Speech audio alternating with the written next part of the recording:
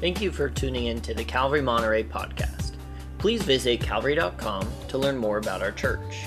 To keep connected with us, follow us on Instagram, subscribe to our YouTube channel, and join our Calvary Connection.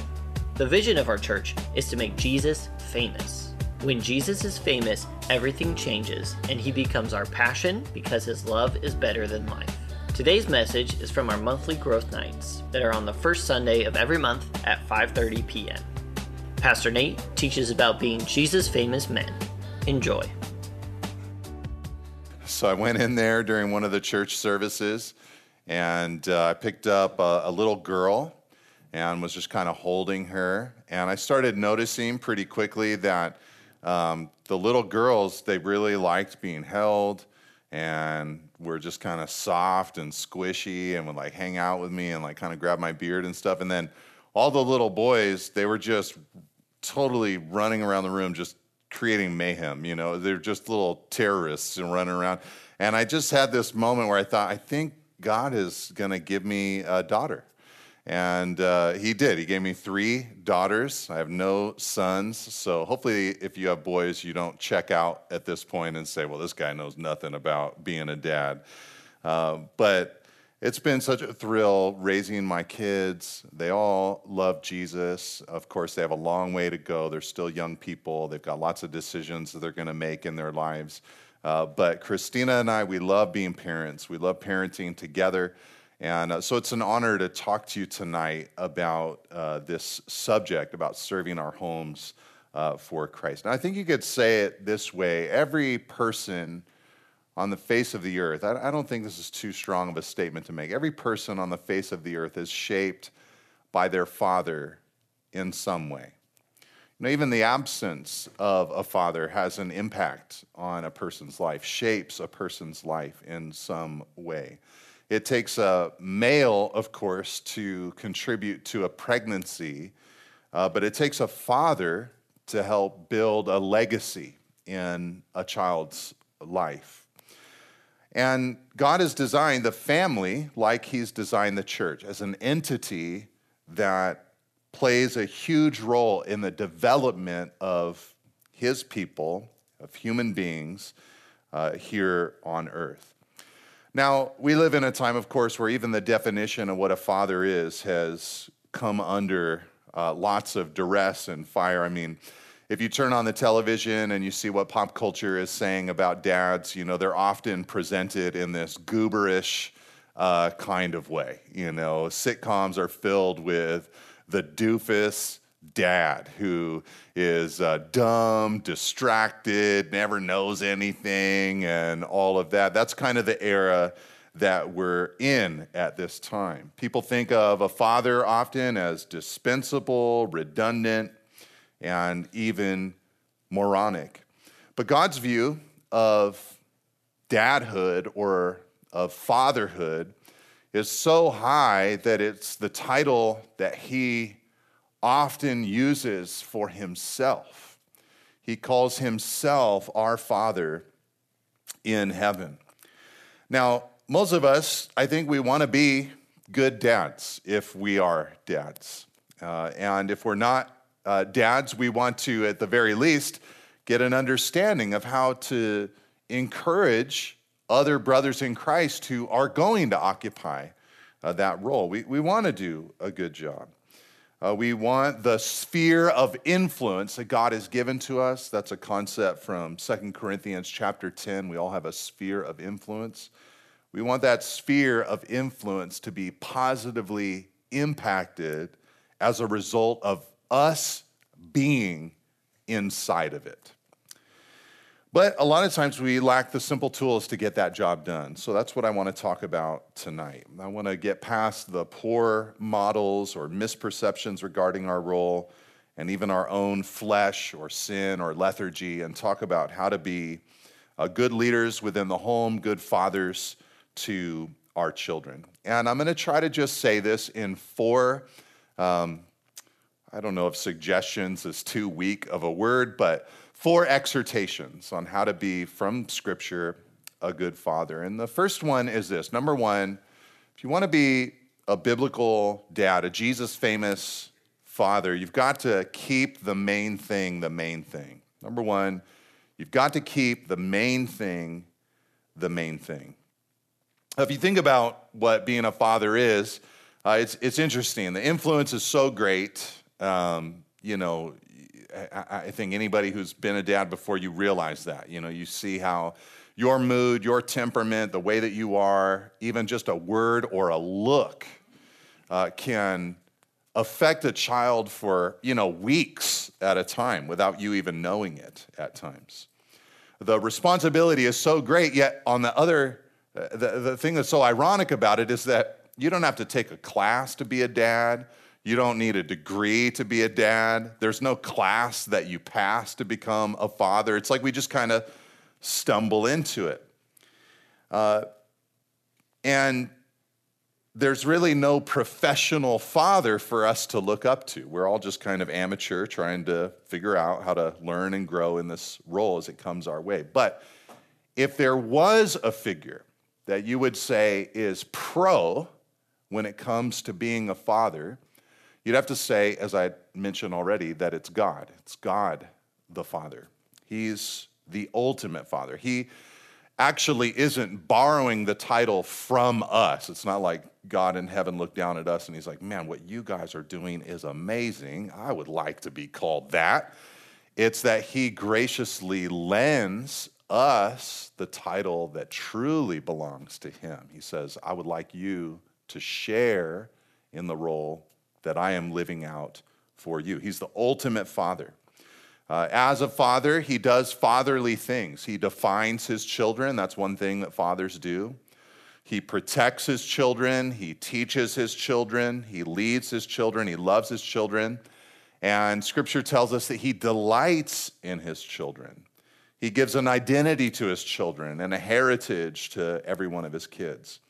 So when I say keep the main thing, the first part of that I'm trying to point out to you is that as a father, you really don't stand a chance if you aren't, as a Christian man, experiencing God as your heavenly Father on a regular basis. He is your greatest resource for knowing how to do this well in the lives of your children. Now, of course, this first comes by placing your faith and trust in Jesus Christ. So when I say keep the main thing, I'm really going for the real main thing here by saying, if you don't know Jesus, you need to submit to him. You need to get saved. You need to believe in the gospel, trust Jesus for the forgiveness of your sin, and come into the family of God so that Father God can have access to your heart and he can father you completely. But after that, and I think probably in this room, it's safe to say that most of us, but I don't want to make any presumptions, my assumption is that if you're here on this Sunday night, that most of us have made that confession of faith, that we've believed in the message of the gospel, that God is in that position of Father in our lives, but he should not only occupy the position of Father and have his role neglected in our daily experience. We must pursue him. Day by day, week by week, year by year, you've got to press into your relationship with God so that you can feel what it's like to be fathered by God. And as you do, you'll become strengthened as a man to become a greater father than you ever would be able to be on your own, in your own power or in your own ability. Part of the reason that I mention this is because one of the greatest gifts that we can give to our children is our own personal transformation. We've got to be changed. We've got to be transformed. We've got to become more like Jesus. I'm so glad that they grow up slowly because I've noticed that so do I. I'm so glad that when I had my first kids and I was in my mid-20s, and thought I knew everything, I'm so glad that there was a little bit of time before they were 16 and 17 and 18 years old, that can ask me really challenging questions. I'm so glad that I was able to grow over time into what I am today. And we've got to grow. We've got to be walking with God so that this transformation can come. And a lot of men have allowed the beginning of a family to actually propel them in this direction. Church statistics are kind of constantly communicate this idea that many people will, grow up in church, maybe leave the church for a while, get married, and have kids, and then at that stage come back into church life. Kind of realizing, man, I need to raise my kids in the church. I need them to, hear the Word of God. I need to have this positive influence in their lives. And in a sense, that's a good reaction. It'd be better never to leave in the first place. But it's good for us to say, you know what? Because these children are my responsibility, it's not time for me to coast in my walk with God. It's time for me to step up in my walk with God. Having children is not the time at all to shelve your walk with Him. It's a time to keep the main thing the main thing. It's a time to pick up the pace. The best thing you can give to those kids is personal godliness and holiness. Your wife needs a spiritual man, a man doing everything he can to crush the flesh and become a servant. So that's the first thing, keep the main thing by walking with your Father in heaven. But there's another part of keeping the main thing that I'd like to mention to you as well tonight. And it's that I would also want you to make sure that if you are a father, that you do not neglect, to the expense or the exclusion of your children, do not neglect your marriage. Keep the marriage front and center and important. That's part of keeping the main thing. Walk with God and be a good husband. We all know how kids are made, right? The birds and the bees. You guys have all heard this talk. The reality is that it takes, or it is supposed to take, a man and a woman, a husband and wife together, committed together in love to one another, that a child is supposed to be the offspring of that beautiful love and commitment together. Sometimes that doesn't happen. People can't have children, or some even are choosing not to. But the reality is that a child, when they come into this world, that's the ideal, that they're the result of this marital love that has occurred. And a lot of times, it's interesting, it seems in many families, even Christian families, when children come into the picture, it's like the marriage gets put in the back seat, and the children take the prime position. This is part of the reason why lots of divorces occur after children leave the home. This married couple has had a couple of decades to center their lives around the child, and with the child being gone, they don't have any bearing any longer for their relationship. They haven't been looking at each other face to face. They've only been shoulder to shoulder, or even back to back, working in their home for their children. It's good to remember that a baby is a result of love, not a replacement for it. So this is important. It's important for us in our as husbands to make sure that we are strong in pursuing our brides in the midst of the chaos of raising kids, of having a family. And brothers, I think what I want to say is that this responsibility, it really does fall on you. And part of the reason I say that is just because you, in your home, you're called to be the leader. And if your wife is the one that's like, hey, we got to take time for each other. We need to go on a trip together.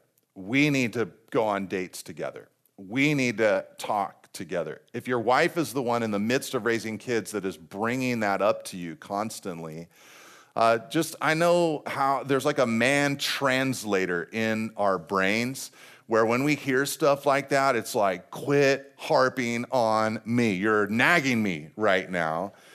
You need to flip it around in your mind and be like, I have an idea. We need to go on dates together. We need to go on trips together. We need to spend time together. We need to do this because it should not be her role to try to get you to do something that really, as a married man, you should be pursuing and you should be doing and about. And I think another reason why this is important for a husband to initiate is because moms are moms. They love those kids.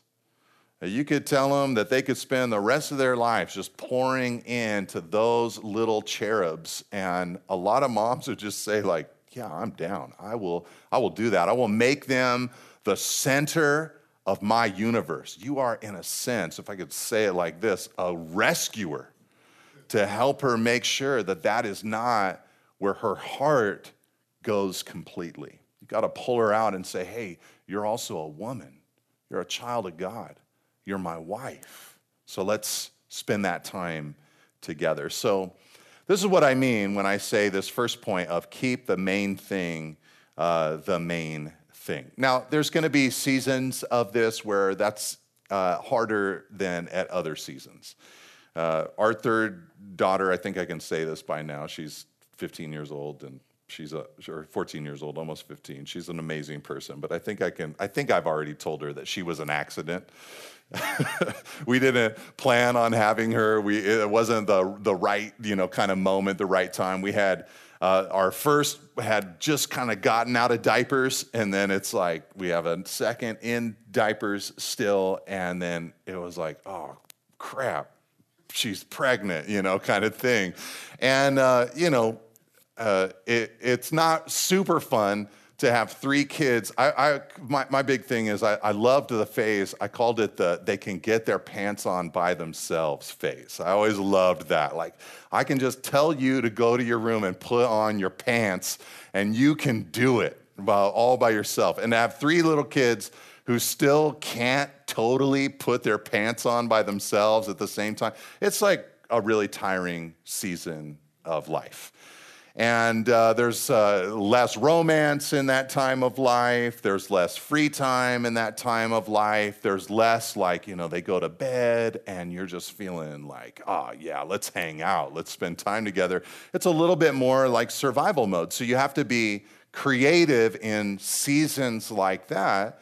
Whereas in a season like I'm in now with, daughters, like last night I was hoping to hang out with one of them, and they were all just like, they took the cars, they all left, they were gone, they had stuff happening, and I'm like, okay, I guess I'm just chilling by myself tonight, kind of thing. And there's just a little more space for it at different seasons of life. But don't forget to let the main thing be the main thing. Okay, the second thing I want to talk about tonight, big principle, is that to be a Jesus famous man, you've got to serve your household. You need to serve your household. This is, again, just a big picture thing. I'm not going to get into all the little intricacies of exactly how to parent, a 3-year-old or how to parent a 16-year-old. But in general, we must be servants. We've got to serve our household. Jesus taught servant leadership with his words and exemplified servant leadership through his life. He told his disciples that the first must be last, that the greatest must be the least, and that the master must be the servant. When Jesus, on the night that he was arrested and tried on the eve of the most brutal death ever imagined, what did Jesus do? He washed the feet of his disciples. He said, I've given you an example that you should do as I have done to you. Jesus' selfless act of service is meant to stand out as the ultimate illustration of selfless service and sacrificial love for every father. When Paul the Apostle was talking to the church in Philippi in the book of Philippians, he was trying to talk to them about serving each other and having a good attitude towards each other, considering others' needs above their own.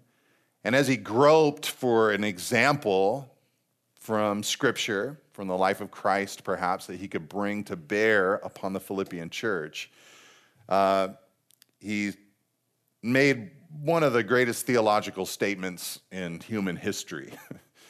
It's in Philippians chapter 2. He told them, in Philippians 2, verse 5 through 8, he said, "Have this mind among yourselves, which is yours in Christ Jesus, who, though he was in the form of God, did not count equality with God a thing to be grasped, but emptied himself by taking the form of a servant, being born in the likeness of men and being found in human form. He humbled himself by becoming obedient to the point of death, even death on a cross." So here's Paul's description. That's Paul's description of how Jesus served us. He came to the point of death on the cross with various stages in between. So what I want you to think about with me for a second, and you could just be in Philippians 2 with your Bibles if you'd like to, so you could follow along with me. I want to think for a second about how Jesus served his household, because I think it'll help us think about how to serve ours. The first thing you see there is that he said he did not count equality with God a thing to be grasped. Now, the Bible teaches that Jesus is the second person of the triune Godhead, that he's God himself, but he did not count his rights and position as something to hold on to or as something to grasp for. Jesus was willing to let it go. He was still God, but he allowed himself to become humbled for us. And I think all too often a father or a man in his home will lock in on his rights or on his position or on his privileges. And I think a lot of guys, any sign of disrespect or slight, it kind of sets him off. His insecurity kind of gets the best of him. But the godly father is willing to let go of his rights in order to sacrificially serve his family. Jesus, though, did not just let go of his rights. It says in verse 7 that he emptied himself. That's the statement that is theologically profound from Paul. It's filled with lots of implications. Other Bible translations can help us let this truth sink in. It says that Jesus made himself nothing in the NIV. In the New King James Version, it says he made himself of no reputation. And in the New Living, it says that he gave up his divine privileges. Jesus retained his deity, didn't let go of that, but this royal King of Kings divested himself of his glory and became man for us, set aside the privileges of his divinity for us. Sometimes we say things like, Jesus could have done this or that. Jesus could have. He was dependent upon the Father in his earthly form during his earthly ministry. There were things that he would not and could not do just at the drop of a hat. He had to have the permission of the Spirit because he had emptied himself, as Paul said here. And if Jesus could step out of heaven and into our mess in order to die for us, I'm sure more of us fathers could, take a step of sacrifice, lower ourselves, empty ourselves for our family. But notice also, Jesus emptied himself by taking the form of a servant, it says in verse 7. He humbled himself to serve the Father. He was serving the Father for sure, doing the Father's will, but also he was serving humanity. He was serving the lost. He was serving us. And we, as fathers, we're called to serve. It's important, I think, for a dad to see himself as a servant to his home. Raising children is an incredibly servant-oriented task. It's one of those things that takes years of work. It takes years to build an adult, years to build a successful person. I'll never forget a friend of mine who told me that since the Jewish day, back in the Old Testament era, and even now, the Jewish day, in their mentality, it begins at sundown. So the sun goes down and it's a new day at night. And so he told me that what he tries to do is when he comes home from work, he tries to view that coming home as like a new day. This is the fresh start of a fresh day because he knew when he came home it was time to serve. That he'd just been at work all day, that he was pretty tired, But he told me in a season of life where it was just labor intensive when he walked into the door of his home. And it helped him to think of that night as a brand new day where it was time for him to serve his family. And at the end of a long day, you might want to come home and relax, but that might be the time that you're most needed. You might need to roll up your sleeves and play with your kids, or listen to your kids, or feed your kids, or nurture your kids, or speak with your kids, or read to your kids, or clean up after your kids, or watch your kids. You might be needed in the morning or be called upon in the middle of the night. You know, babies and children, they just don't have on-off switches. You know, they're always ready to go, so you have to always be ready to be a servant. When we had our first child, when Lauren was born, it's like she was just such a good little baby, and I remember we would describe it to people like, it's like having a living backpack that we have to bring everywhere. That's what our life is like. We didn't really change anything. You know, some people, it's like they have a baby and it's like, you're not going to see them for 2.5 years. You know, it's like they are hunkering down somewhere. We weren't like that. You know, it was like, I was back at work 3 days later. I was preaching the word, 4 days later. We were at church the next week. Nobody even told us about like germs and stuff. We're just like, hey, you want to hold her, kind of thing. But she was just all over the place. And they were just having a great time. It was pretty easy. But then when we had our second, Violet, she basically was born and then cried for 2.5 years. She was just sad. She was just always sad. And nothing could make her happy except for mama. She wanted mom to hold her all the time. And I realized, during that season, okay, yeah, I'm going to have to serve in a different way during this season than I did before. I'm going to have to get up earlier than I've ever gotten up in my life to be able to pull off my work and the responsibilities I have to my family. It was just a time to really kind of roll up the sleeves and say, this isn't going to be forever, but I got to help. I got to help get this done. So we need to serve. Notice also how Jesus was born in the likeness of men, it says in verse 7. God became a man. He became one of us. He created everything, and then he became flesh and dwelt among us. And when we're overwhelmed by the beauty of creation, we can remember that the God who made all of that, he also became one of us. He was far, but he came near.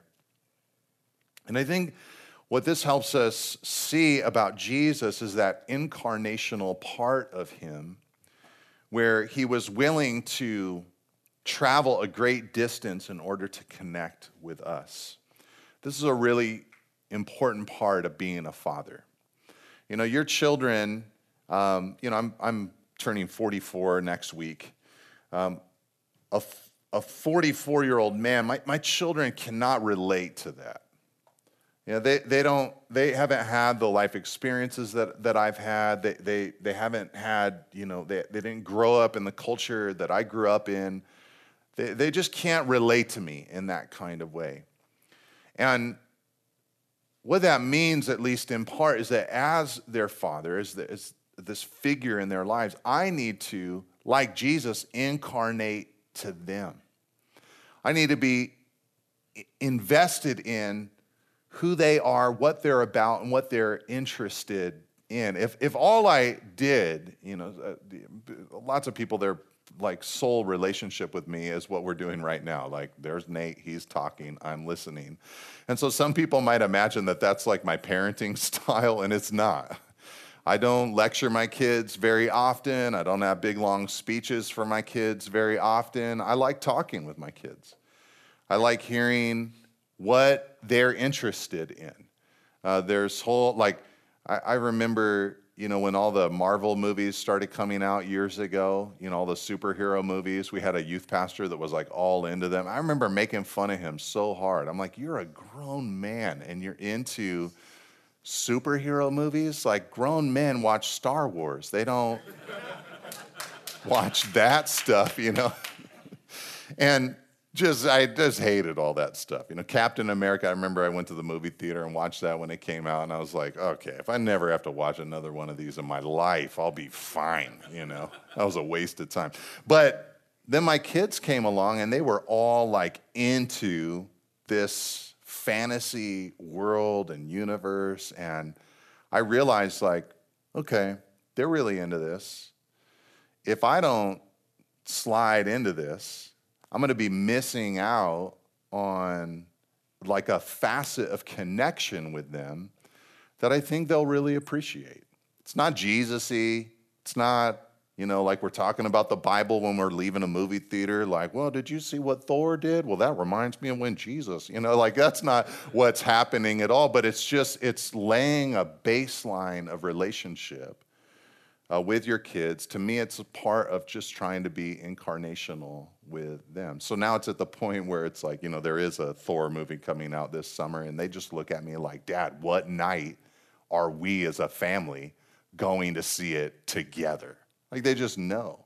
Well, this is something that our dad is going to enjoy with us, and it helps them feel, I think, to a degree, like I'm interested in them. And I can be very self-absorbed and just kind of in my own little universe. So I have to try really hard to find little pockets like that to really engage with them, to be more incarnational.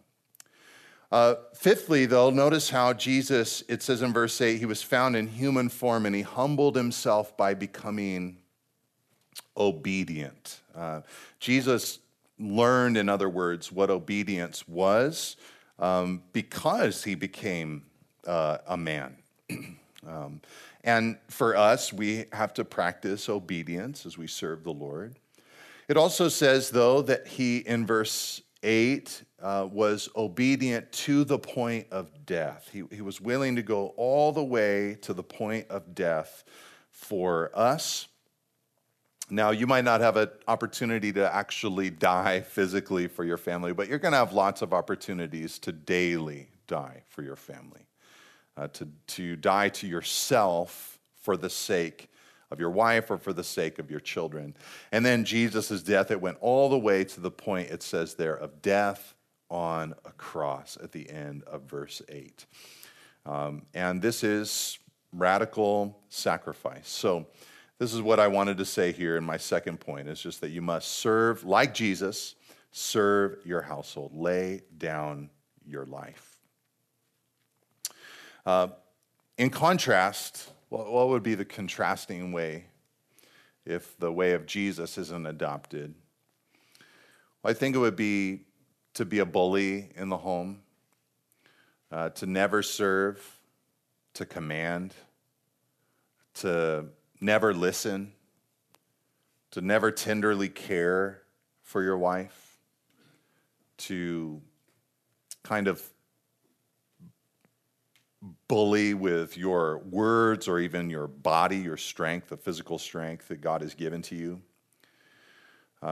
Maybe even as a Christian man, taking verses in the Bible about submission and leadership and things like that, and using them, twisting them for your own selfish purposes.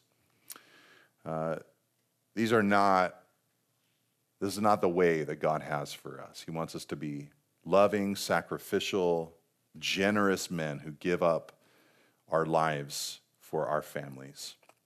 Okay, the third thing I want you to see, though, is I think another thing, if you want to be a Jesus famous man in your home, serve your home well, you need to, number 3, lead your household. Got to serve your household, but you also need to lead your household. I want to talk about that for a second. I remember years ago sitting with my 3 girls. I tried this thing for a little while called Family Church. It lasted for like 2 months. But it was like we were going to have like a little Bible study together, and it was going to be like interactive or whatever. And what I discovered really quickly is that it like really stressed everybody out. They were like super worried that I was going to like quiz them or something. Like it was not a good experience. But I remember during this time, I found other ways to teach my kids the word. But during one of these conversations, We were, I think, in the Gospel of Mark, the 3rd chapter, when Jesus goes up to the mountaintop and he prays about who should be his disciples, and he selects the 12. And I remember distinctly Christina looking at the girls as we were kind of talking about it, and she said, "Girls, do you think it's fair that all of Jesus' apostles were boys? They were men. There's no girls." And, they sat there thinking about it. They're like 7 and 5 and 3, they're thinking about it. And they're like, "Man, we've heard Jesus is awesome at church. And our parents keep telling us this." So they're like, "I don't think the right answer is that it's unfair for Jesus to do this. Jesus is good." So they're like, "No, he's amazing. So no, he's not." And I think one of them was even like, "He died on the cross, so he's good. It's not a bad thing." So then Christina followed up with them, and she said, "Do you think that boys are better than girls, or that men are better than women? Do you think that?" And you can imagine how they answered that question. They resoundingly, shouted like, "No, no way!" They knew for sure that boys were not better than girls, and that men were not better than women. What they argued for was equality. They said we're equal before God. So I then asked them, I said, "Well, I asked them if they think that God the Father and God the Son are equal."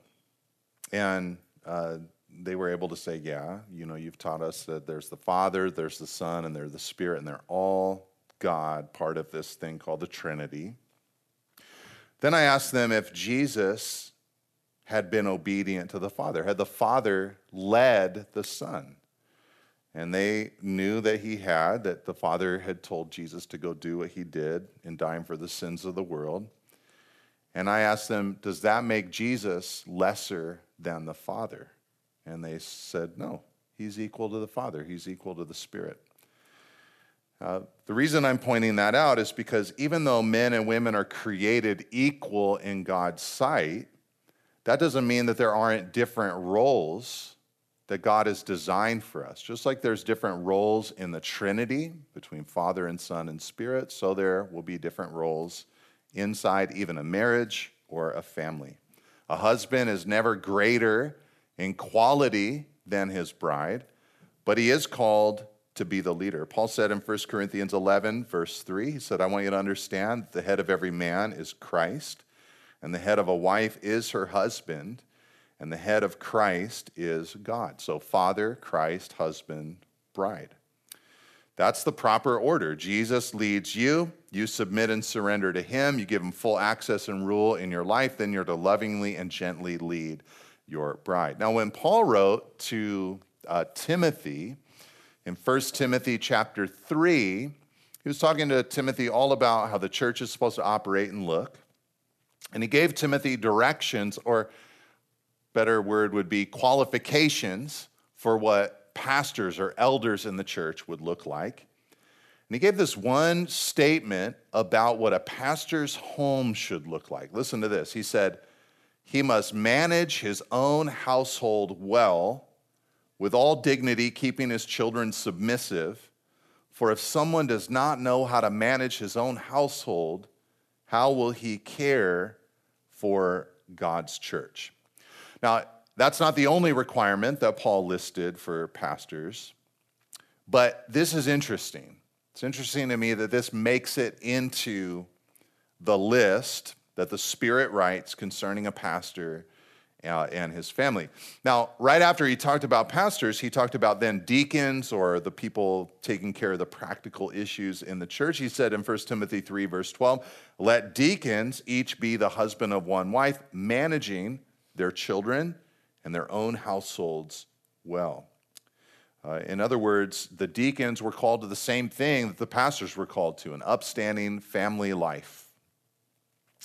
And the word that I want to point out, I mean, I should probably mention that those passages have been taken in some weird ways by many churches over the years, looking for some kind of sinless perfection in the lives of the children of the pastor or something like that, or looking at their lives even after they're out of the home or whatever.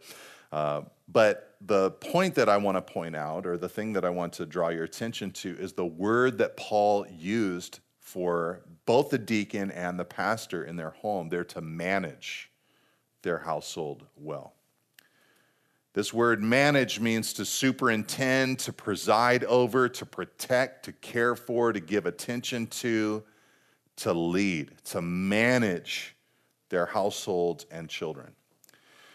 This style of leadership, it's not something that, it's not like when Paul says these things about what a pastor needs to look like or what a deacon needs to look like. It's not like Paul is saying like, and nobody else should even aspire to that. No, the pastor is supposed to be a model believer that other men in the church, even if they're not pastors, says, oh, I want to follow. So like when Paul says to the pastors, like, or about the pastors, he can't be given to much wine. It's not like he's saying, but all the other guys just go crazy. You know, that's not his point. When he says that pastors should be not greedy for money, he's not saying, but all the other guys go crazy. You know, what he's trying to say is this is the exemplary Christian man. And so everybody should want to pursue those attributes in their own lives, including this one, to manage his own household well. And that word, I think it's perfect to describe the fatherly role. To manage well, a father or a husband does not need to be involved in the smallest details. If you're anything like me, when you start getting into like that real high-level, detail-oriented conversation with your wife about parenting or, you know, just anything, if you're anything like me, like that's the moment where I need all of the Holy Spirit's help to focus and think through like all the variables that she's running towards me and all the details that she's given to me. And it takes, you know, the help of the Holy Spirit for me not to say the words, bottom line it for me. Like, I gotta really make sure. I've tried to do that before. I thought this will be helpful. She doesn't know that I'm just looking for the bottom line. I'll just let her know that. She didn't care about that. The details are important, and I've got to do that. But the word manage, it keeps you out of the fray. It keeps you above all of that. To manage well, a father and husband can be involved in the large-scale decisions that are made within the home, even in moments when he's deferring to the expertise or counsel of someone else, particularly his bride. And I think the reason why this word manage, or the phrase manage their children or manage their own households from 1 Timothy 3, I think the reason why it stands out to me is because I think a lot of modern fathers feel that they have no permission to do this.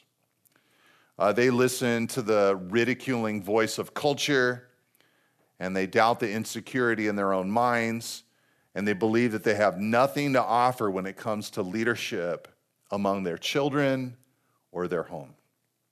A lot of fathers automatically defer to their wives, and when they do that, they're forcing their wife to take a position and role that she was not designed for, putting her in the primary leadership role in the family. A mother is called to love her husband and love her children, but to be placed in the sole leadership position of the family is unbiblical and unhealthy for her. It'll do weird stuff to her. It's not as it's meant to be. Now, don't mishear what I'm saying right now. I'm not saying that your wife isn't going to have an incredible amount of wisdom when it comes to leading the children and creating the household that you both desire. You know, what I've discovered in my marriage to Christina is that, you know, I pray for my kids, but she really prays for our kids. And I think about my children, but she really thinks about our children. I'm concerned about their future, but she's really concerned about their future. For her, it's the primary thing. For me, I got all kinds of other things to be thinking about. I'm praying about the church all the time. There's, work, there's career. I think a lot of guys can relate to that. So it's not that I'm not concerned with those things. I'm intensely concerned with those things. But at times when we're trying to figure out where to go, how to navigate a thorny issue, how to direct our kids, how to parent them, I've found that I'm sitting right across this gold mine of a person who has so much wisdom that I need to try to draw out of her. So I'm not saying that a wife or a mother should not be consulted or mined for that wisdom, or even followed in the sense of, man, your perspective is the right perspective. But a husband should not punt that responsibility and just say, you know what, you're pretty much always right, so we'll just do what you think, what you want to do. No, you've got to continue to manage your household. I think probably if I'm to say it more simply, there's going to be a lot of times where a simple yes, dear is enough. But there are times where you're going to have to be more involved. You're going to have to manage. Now, there's a million decisions when it comes to bringing up a family, but I'd like to hold out to you 3 categories that a dad should be involved in managing his household. These are categories that you're going to need to talk with your wife about. You're going to need to get counsel and wisdom from people that you respect and admire, and you're going to have to go to the Word of God to gain a perspective about. Okay, here's 3 of them. You're going to have to go to the Lord and go to godly counsel and talk with your bride about your family structure, These hopefully are things that you've already talked about, but there's a structural philosophy to your family that you and your bride need to agree upon.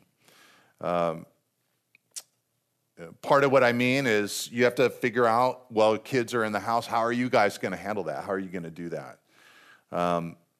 Our culture sometimes frowns upon a woman devoting herself primarily to raising kids or building a home. Unfortunately, there are times where that's not even sustainable. It's not possible for a woman to devote herself entirely to her household. Paul does have some strong words. Scripture, he says in Titus 2, verse 4, Paul says a young woman should love her husband and children and pay attention to the home. In 1 Timothy 5, verse 8, Paul has strong words for those who would refuse to provide for or take care of their families. He says bluntly, if anyone does not provide for his relatives, and especially for members of his household, he's denied the faith and is worse than an unbeliever. Now, some have taken those kinds of concepts from Scripture and said if your wife is out there working at all, then you're somehow in disobedience to God. You have to provide 100% of what's required or what's needed for the family to get by. That might have made sense in a less agrarian or a completely agrarian world.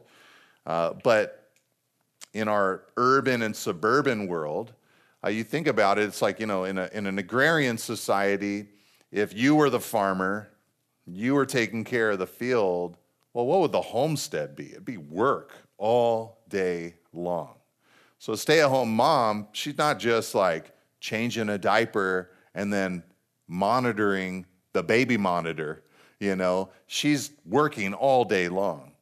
So in our modern society, it stands to reason that a woman is going to be probably working, perhaps out of the home, receiving payment for it.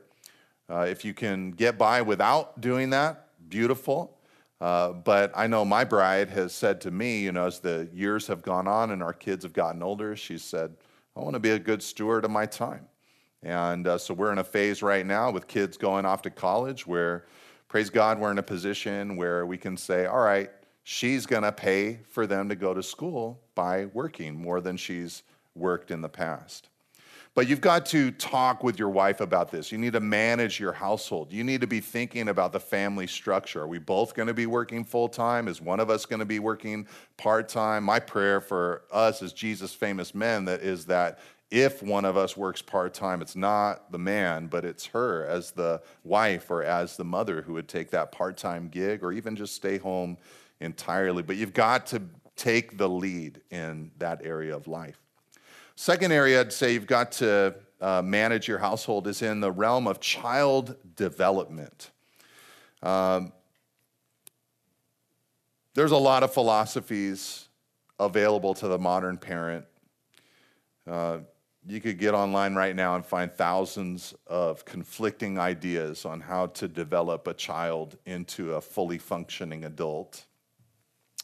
And they can be quite overwhelming, to consider all these various philosophies. Do I, put my baby on a rigid feeding schedule, or do I feed them whenever they seem hungry? Are they supposed to sleep in our bed, or should they sleep in their own bassinet? Are they going to get their driver's license when they're 16 or when they're 18? Do we make them pay for everything, or do we pay for part of it? How are we going to do parenting? And it can be a lot. But the point that I want to make is that as fathers, we need to be involved in that process. We need to be involved in that process. For instance, and I don't mean to be, I used this word this morning, an incendiary by saying this, but there's a lot of different ways to raise your kids when they're really little. Some families, they like to have like the family bed, kind of thing, where the kids are sleeping in the bed and all that. That's fine. Christina and I, we didn't do that. But the thing to me that's important is that a father is involved in that decision. That's the thing that I'm trying to point out to you. Because I've known fathers who, they really had no role in talking about that. It was just, they were kind of told, this is the way it's going to be in our family. And there was no dialogue, there was no discussion, there was no asking, well, why are we going to do it this way? Are we sure we want to do it this way? A father needs to be involved in the child development philosophy of his family. And then the last category I would say is important for a man to manage in his home is he should be involved in helping to choose the disciplinary method that he and his bride are going to consistently follow together. Jesus has to be the one to save your kids. There's not going to be any system that makes them be what they need to be. But the thing that I'd point out to you is that the father's discipline in our lives, it's very consistent. So I think you need to create a predictable style of discipline versus an arbitrary style where children have no idea what will be punished or what will not be punished or disciplined, and have no idea if you're going to follow through or not. I've seen way too many parents use empty words when it comes to giving discipline to their kids. You need to come here right now. Then the kid doesn't come. Well, man, you were just disobeyed. What are you going to do? Now you need to come on the count of 5. 5, 4, 3, 2, 1. They don't come. What are you going to do? You have to be very consistent in the discipline that you bring to your children. You can't train them to think that your words to them, your rules that you've given to them, that they're negotiable in each little moment. I'll try to remember the 4 rules that we had when we were raising our kids when they were little. We put them on a postcard or an index card, and we put them on the refrigerator. The first one, I think, was, I'll try to remember them off the top of my head, be respectful to your parents. Okay, that's a big one right there. Covers a million things. I didn't need to say you can't look at me wrong. That's rule 1. And you can't throw food at me. That's rule 2. It was just respectful to your parents. Second one was You need to have a pleasant attitude, because what we're going after is the heart, not just outward compliance, but the heart. So pleasant attitude. Man, I'm going to whiff on number 3 and 4 right now.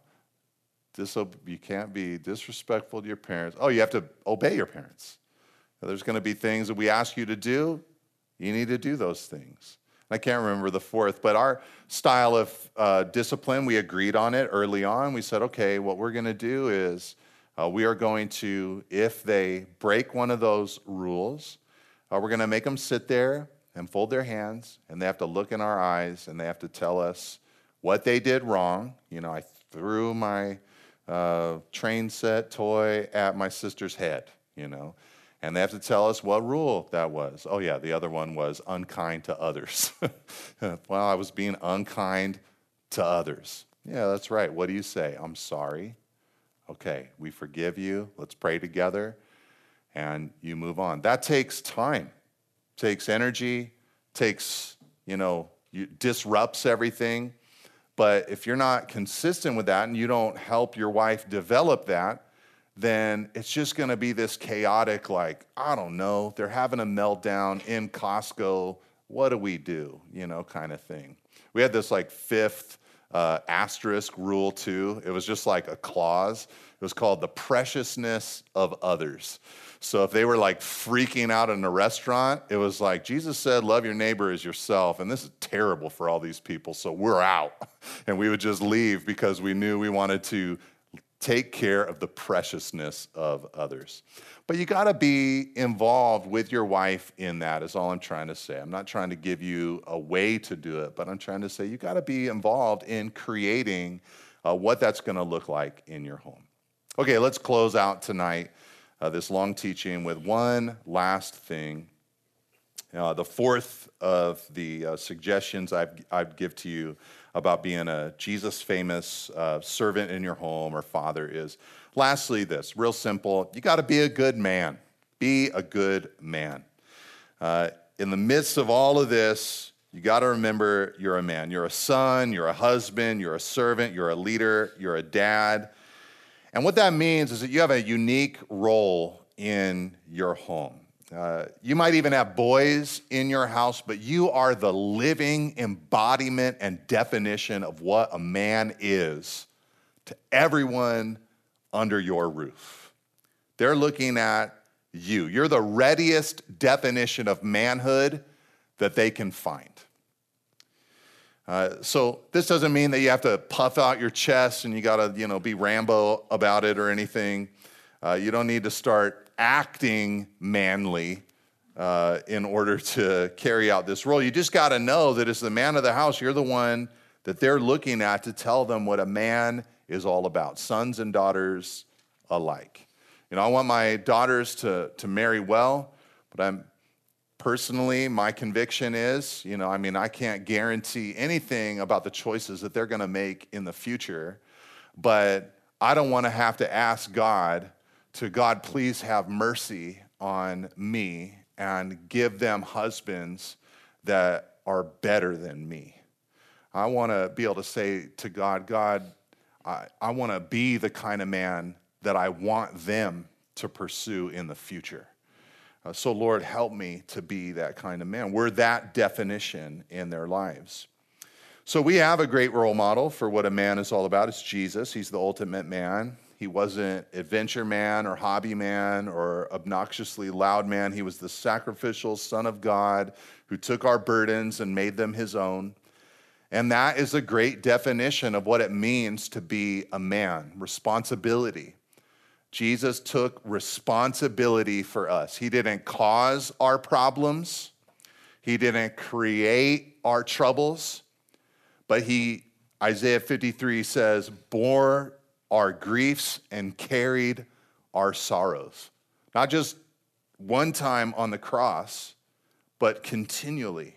He serves us from his position in heaven. Hebrews 7:25 says that he always lives to make intercession for us. So this man, Jesus, above all men, he became our great servant, responsible for us. And I think we live in a world and in a time that is a world that's screaming for men to take responsibility. If you're young and a man, you are going to spend more on car insurance than anybody else. It's not arbitrary. There's a reason for it. Now, they know you're the craziest of all the people that are out there. And in our video game obsessed, pornography addicted culture, there's a need for a generation of men to rise up and take responsibility for their lives and their families. But this is often where we fall short in our message. We just say, get your act together. Get a calendar, tuck in your shirt, and take responsibility. But Jesus so completely owned our weakness and brokenness. He didn't leave us to fend for ourselves. He stepped up and took responsibility, not just for himself, but for us. And God's men will be responsible for the lives that are entrusted into their care. They'll sacrificially love and nurture their wives and children and leave a legacy for generations. So be a man like Jesus and take responsibility. And when Jesus did this, he committed himself to us. We're called to be extremely committed men. Our families, especially, of course, our wives, they got to know of our deep and covenantal sense of calling to them. They experience security in our commitment, not having to wonder, is he going to run this race to the very end, or is he going to dip out at some point? It says in Proverbs 27, verse 8, like a bird that strays from its nest is a man who strays from his home. Don't stray, don't wander. Throw yourself into your family. I think a lot of men begin to drift from their homes once children come into their lives. Being a parent is hard. And life isn't like it was before. This is one of the reasons, I love all different types of families and how families are built, but I always get a kick out of when I have friends who have been married for like a decade without having kids, and then they have their first kid. It's so fun to watch that experience because it just rocks their world so hard. If you just got married and then a couple years later started having kids, it's like you don't even really know what you're doing yet. But 10 years, you got a groove, you got a system, you're a team, things are flowing, vacations are happening, dual income, no kids. Man, you're loving life. Then you have kids, and it just rocks your world. And a lot of guys begin checking out at that point. They begin drifting. But I want to encourage you to be committed, be around. Jesus worked hard to serve his disciples. They were an endless task. Jesus, Proverbs 27:23, knew well the condition of his flocks. He gave attention to his herds. His work towards his disciples was constant. He was very committed. So be committed, be all in, take responsibility like Jesus. Now, in comparing ourselves and trying to be like Jesus, we have to admit that there's a massive difference. He's perfect. He's glorified. He's without fault. He's without blemish. Thankfully, he's producing the same thing in us, but I'll say it like this: we are, as men, a work in progress. Amen? We're not to strut around as if our children are the only ones called to grow up. We're called to grow up as well. We have to, with humility, receive the grace of God for change and transformation in our lives. Here's what the people in your life really want. They want, everybody in your life, your wife, if you're married, your children, if you have them, everybody in your life knows that you're a work in progress. They know that. Here's what they want, though. They want to know that you know that. And they want to see they are taking the steps that are necessary for someone for whom that's the reality. So, for instance, they want to see that you're pursuing deep and meaningful accountability and friendship with other men who are Jesus guys, who will point you in the right direction. They want to see that. That helps them know and understand, like, okay, this guy understands that he needs help from other brothers in Christ to stay faithful and true. They want to see that you're a man who knows how to confess his sins, who says sorry to them when he needs to. They want to see that. They want to see a man who is opening his Bible and studying the Word because he knows he needs to be directed by God. When they don't see those things, or they don't see a life of prayer where you're going to God, getting his resources and help, but it's harder for them to see a man who's a work of progress, who knows he's a work of progress. So pursue these things. Show them that you know that God is working in your life. So, brothers, we're called to an incredible work if we're dads, if we're fathers. It makes me think of the book of Nehemiah when they asked Nehemiah to come down from the wall, to stop building for a little while. He said, I'm doing a great work and I cannot come down. Why should the work stop while I leave it? And I think that's a great depiction of what it means to be a father. It's nonstop. There's always work to do. Why stop and come down from that work? We have to keep moving on because the work is good. And God has blessed us with this responsibility. So, Father, we come to you tonight and we pray that you'd help us to be men who serve and manage our families well. Help us, Lord, in this great calling and task of being fathers, to bring honor and glory to you in it. Thank you, Lord, for these men and for every one of them that is a father, whether their kids are very old or very young or somewhere in between. I pray, Lord, and ask that you'd make them into men who, like Christ, initiated, pursued us, and connected to us by laying down his life for us. Thank you, Lord, for being the ultimate model, the ultimate father. Help us, Lord, to press into you to get everything we need so that we might be able to father well in return. Thank you, Lord. We praise you in Jesus' name. Amen. Thank you for listening. If you would like more teachings and information about Calvary, please visit calvary.com. We hope to see you at our next growth night on the first Sunday of every month at 5:30 p.m. Thanks, church. God bless.